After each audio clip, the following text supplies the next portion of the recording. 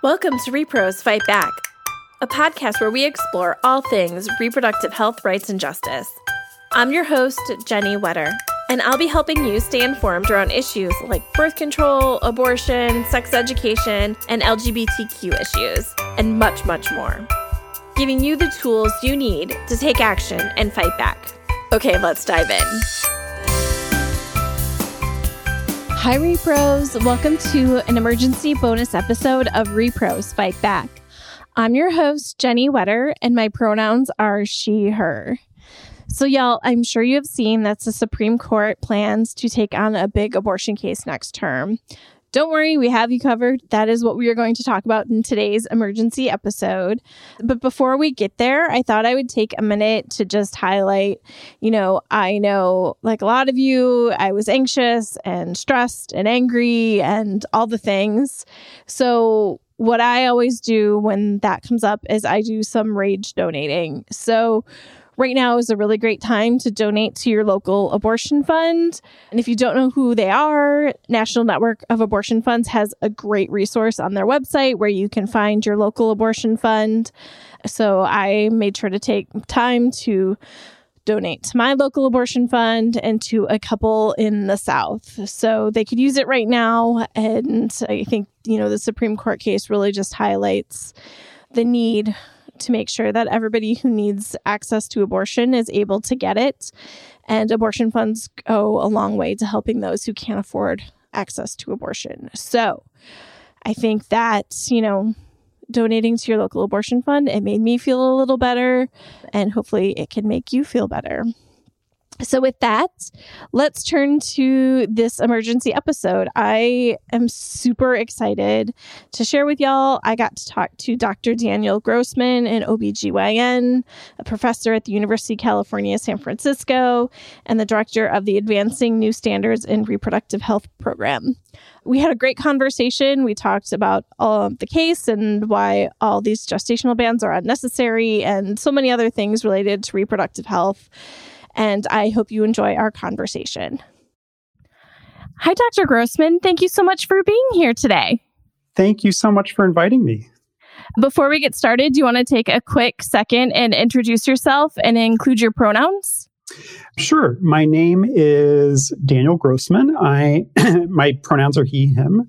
I am an obstetrician gynecologist. I'm a professor in the Department of Obstetrics, Gynecology, and Reproductive Sciences at the University of California, San Francisco. And I direct a policy-oriented research program within the OBGYN department called Advancing New Standards in Reproductive Health, or ANSWER. So I am so excited to have you on today to talk about the big Supreme Court case. Do you maybe want to get started and talk a little bit? What is this case that the Supreme Court decided to hear next fall? So this is a case in Mississippi that it seems like the court's been kind of debating for a while and looking at and deciding whether it's going to take it. And then it just decided to take the case. And this case would essentially ban pretty much all abortions at 15 weeks or later. Okay. To me, it's really scary. It seems like it's striking right at the heart of Roe because it would open up the floodgates to pre-viability abortion bans. Yeah.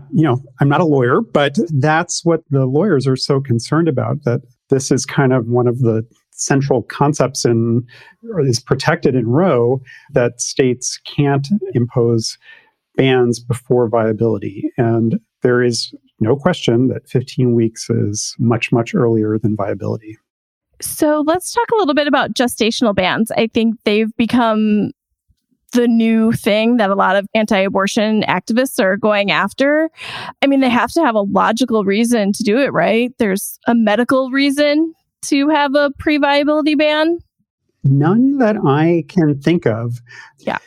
I mean, the purported reasons that justify this kind of ban. Some of the things that have been mentioned include concerns about safety, about abortion in the second trimester, for example. And we have a great deal of evidence about the safety of abortion, and it's a very safe procedure. It's been very well studied. And the reality is that abortion throughout the first and second trimester is safer than continuing the pregnancy to term and going through childbirth. It is true that the risk of complications and the risk of death are a little bit higher in the second trimester compared to the first trimester, but even still, those risks are less than if the pregnant person decides to continue the pregnancy to term. So the safety argument just makes no sense. Another justification for these kinds of bans that has been voiced, it relates to fetal pain. And, I will acknowledge that there is some controversy around some of the research on fetal pain, but that research evidence has been reviewed by the American College of Obstetricians and Gynecologists and the Royal College of Obstetricians and Gynecologists in the United Kingdom. And, those experts who've reviewed those data have determined that there really isn't any good evidence that fetuses can experience pain before the third trimester of pregnancy. That prior to that, the anatomical structures aren't in place for the fetus to experience pain, and it's just not neurologically developed enough to experience pain. That said, even if they're and so certainly at 15 weeks, there's really no evidence that the fetus feels pain. I guess I also just wonder, even if there were good evidence that fetus experienced pain, that it doesn't seem like a good argument to ban the procedure. Perhaps it means that there needs to be an intervention to address fetal pain, but it doesn't seem, at least from a medical perspective, like a reason to ban the procedure. So those are some of the justifications that I've heard that really just don't make any sense from a medical perspective. Yeah, to me, I also think about, it's not just gestational bans that we're seeing. We're seeing attacks on abortion on so many different levels, and it impacts when people are able to get an abortion. So, if you have a waiting period that's causing people to push their abortion back, then you might run into a gestational ban. They all seem to interact together to just block people's ability to access healthcare.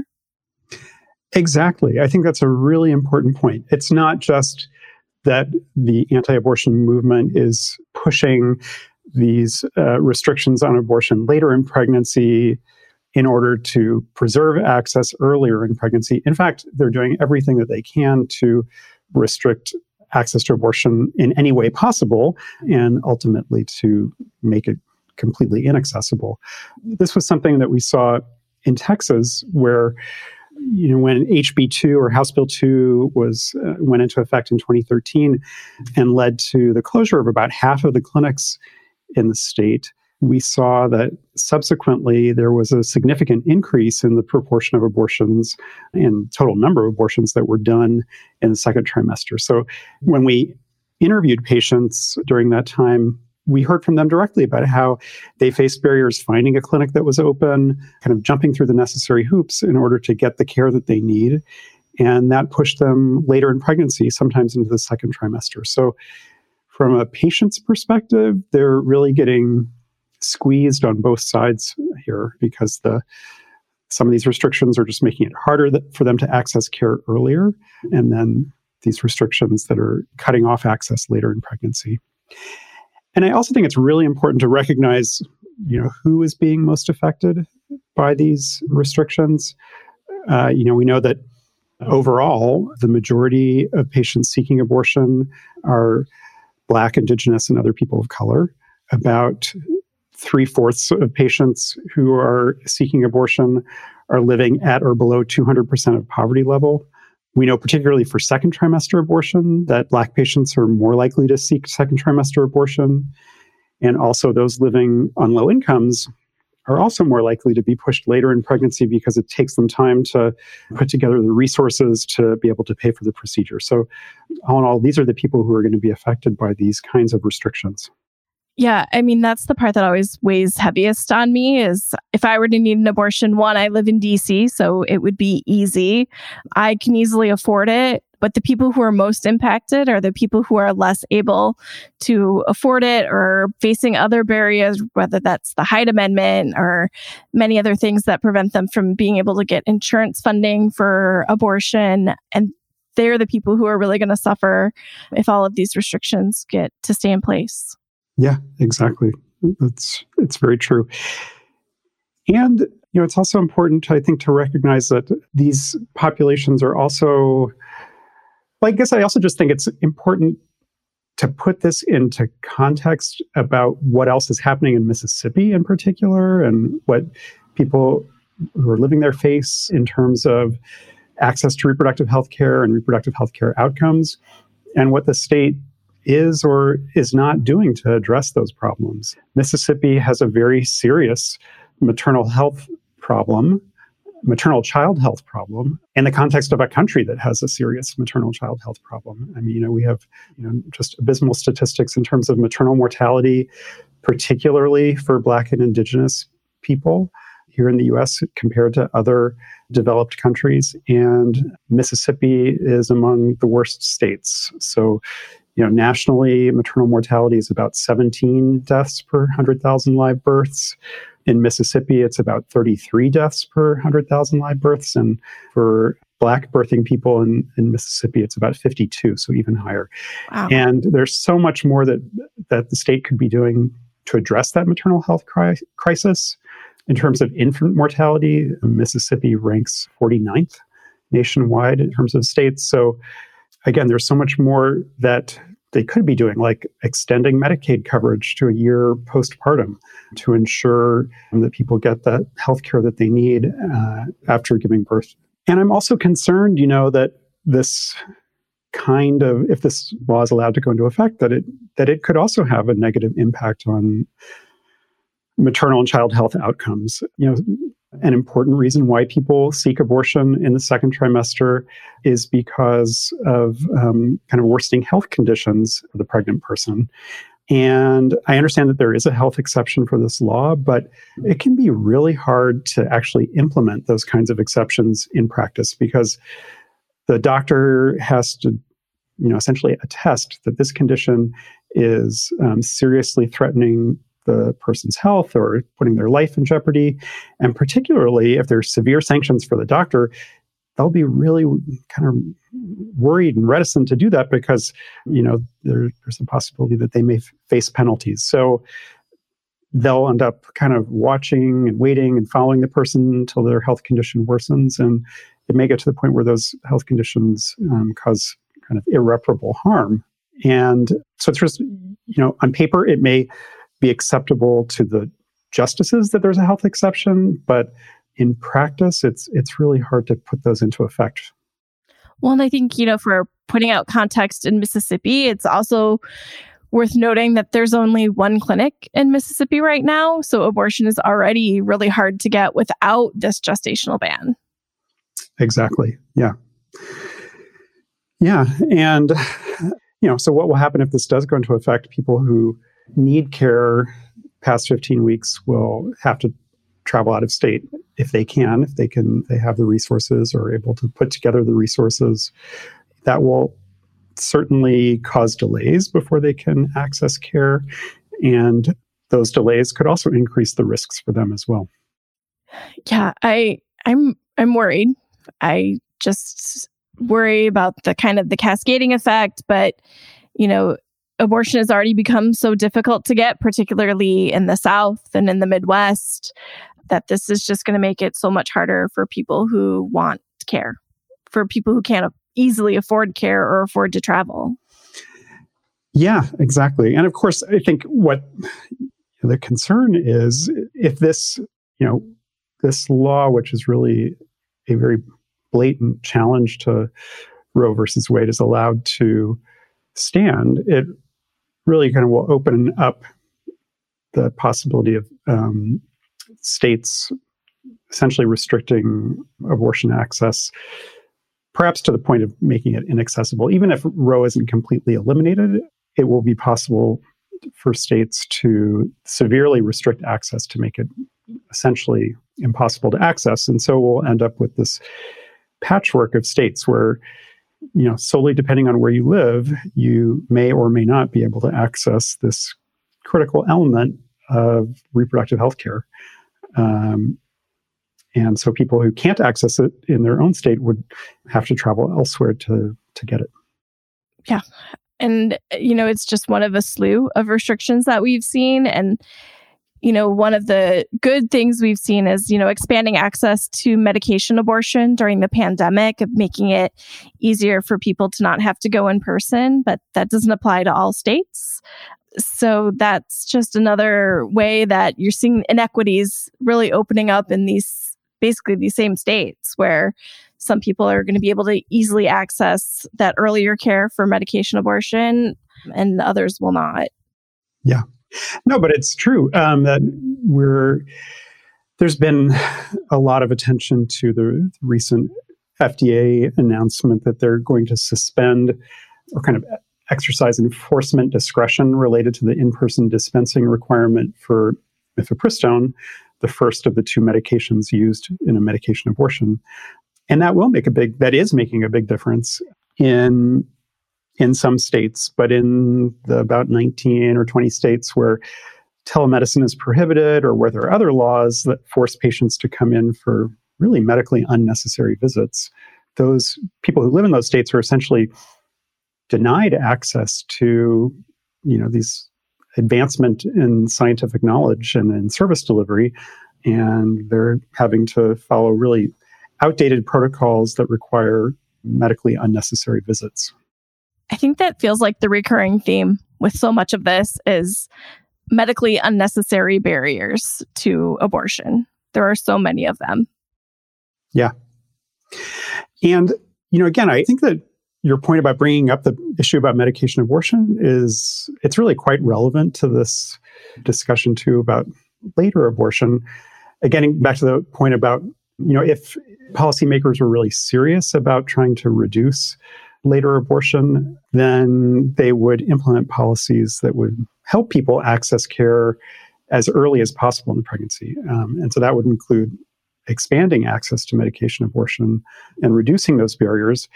And in fact, that's something that we saw in our research in Iowa, which was one of the first places that expanded the use of telemedicine to provide medication abortion. And we saw that in the first 2 years after telemedicine was introduced there was a significant reduction in second trimester abortion, and patients were significantly more likely to obtain an abortion before 13 weeks. So, but again, of course, that's not what's happening. Yeah, I mean, it's like the big picture, right? If they were really serious about this, they would make birth control free and easy to access and over the counter and comprehensive sex ed and, all of these other things they could do to actually ensure that people got easy access to comprehensive reproductive health care. Exactly. In fact, that was part of the research that we did in Iowa when we were doing this research on telemedicine access to medication abortion. It was also during the time that the state had a comprehensive program to expand access to the full range of contraceptive methods, including long-acting reversible methods for people who wanted them. And it really kind of showed how policies that were expansive and included both access to contraception and access to early abortion help people access care earlier and help people access preventative care as well. So, there was a lot of talk about, expanding access to abortion through telemedicine. Could it potentially increase the abortion rate in Iowa? Because they expanded significantly the number of sites that were providing abortion care. But in fact, the total number of abortions in the state continued to decline as it had been previous to that. Again, because there was this expansive program to provide the full range of contraceptive options as well. Yeah, I think that's kind of been holding true nationwide too, right? As you saw this increase in young people being able to access more methods of birth control and getting better sex education, you saw the abortion rate come down. Into play with that also came abortion restrictions in states, but the investments in reproductive health were really also paying off. Yeah. I mean, I do just want to highlight, that a caveat about looking at the official abortion statistics is that, of course, those numbers don't include self-managed abortion when patients are doing things on their own outside of the healthcare system. And, I think certainly as we see more and more restrictions come into play, particularly in the South and Midwest, we will see increases in self-managed abortion. And that can be a safe and effective option for people if they can get access to, high quality medications. They can get the same medications they could get in a clinic. And if they know how to use them and how far along they are in the pregnancy, I think those can be used safely, and particularly if patients have no other option. But the part of it that I'm really concerned about is the legal risks that people may be taking when they're self-managing their abortion. We know that there are at least 20 or 25 cases of people who've been, criminally investigated or sometimes even jailed for allegedly attempting to end a pregnancy on their own or helping someone else end a pregnancy. And I'm really concerned that those kinds of prosecutions and that trend toward criminalizing people who take matters into their own hands, that will only increase. And I think this goes back to the earlier conversation of who's going to be the most impacted, that, the people you will see who get prosecuted will most likely be Black, Indigenous, and people of color. Exactly. Yeah. And that's certainly true for the prosecutions that we've seen so far, as well as people living on low incomes. Those are the people who are most likely to face these risks of criminalization. Well, I think, plenty to think about, plenty of concerns with the Supreme Court case. We always try to end the episode with an action item, so something that our audience can do. Is there anything around this right now that the audience should be thinking about or getting involved with to help ensure abortion access? Well, I think that one thing that's really important is for people who care about this issue is to support local abortion funds and abortion funds that are working particularly in the South and Midwest where access is under attack. Abortion funds are already providing a critical service to, help reduce the costs of the services for patients. And in some cases also providing like logistical support and helping with travel and, allowing people to sleep on their couches and things like that. And as if we get into a situation where access is really constrained in certain states and people are going to have to travel longer distance, I think the role of the abortion funds is only going to grow. So this is an infrastructure that already exists. It's not like it has to be newly created. And I'd really encourage people to invest in that. Yes, and it's fund-a-thon time. So it is definitely the time to invest in your local abortion fund. Definitely. Well, Dr. Grossman, thank you so much for being here. I had a wonderful time talking to you about all of this stuff. Thanks so much. It was really nice talking with you as well. Okay, y'all, I hope you enjoyed my talk with Dr. Grossman. Like I said, I had a wonderful time talking to him. I learned a lot. So with that, if you have any questions for me or you want to suggest a topic that we should cover, as always, feel free to shoot me an email at jenny@reprosfightback.com. You can find us on social media at Repros Fight Back on Facebook and Twitter and Repros FB on Instagram. And with that, I will see you all for our regularly scheduled episode in a week and a half. For more information, including show notes from this episode and previous episodes, please visit us at our website at reprosfightback.com. You can also find us on Facebook and Twitter at Repros Fight Back and on Instagram at ReprosFB. If you like our show, please help others find it by sharing it with your friends, and please rate and review us on Apple Podcasts. Thanks for listening.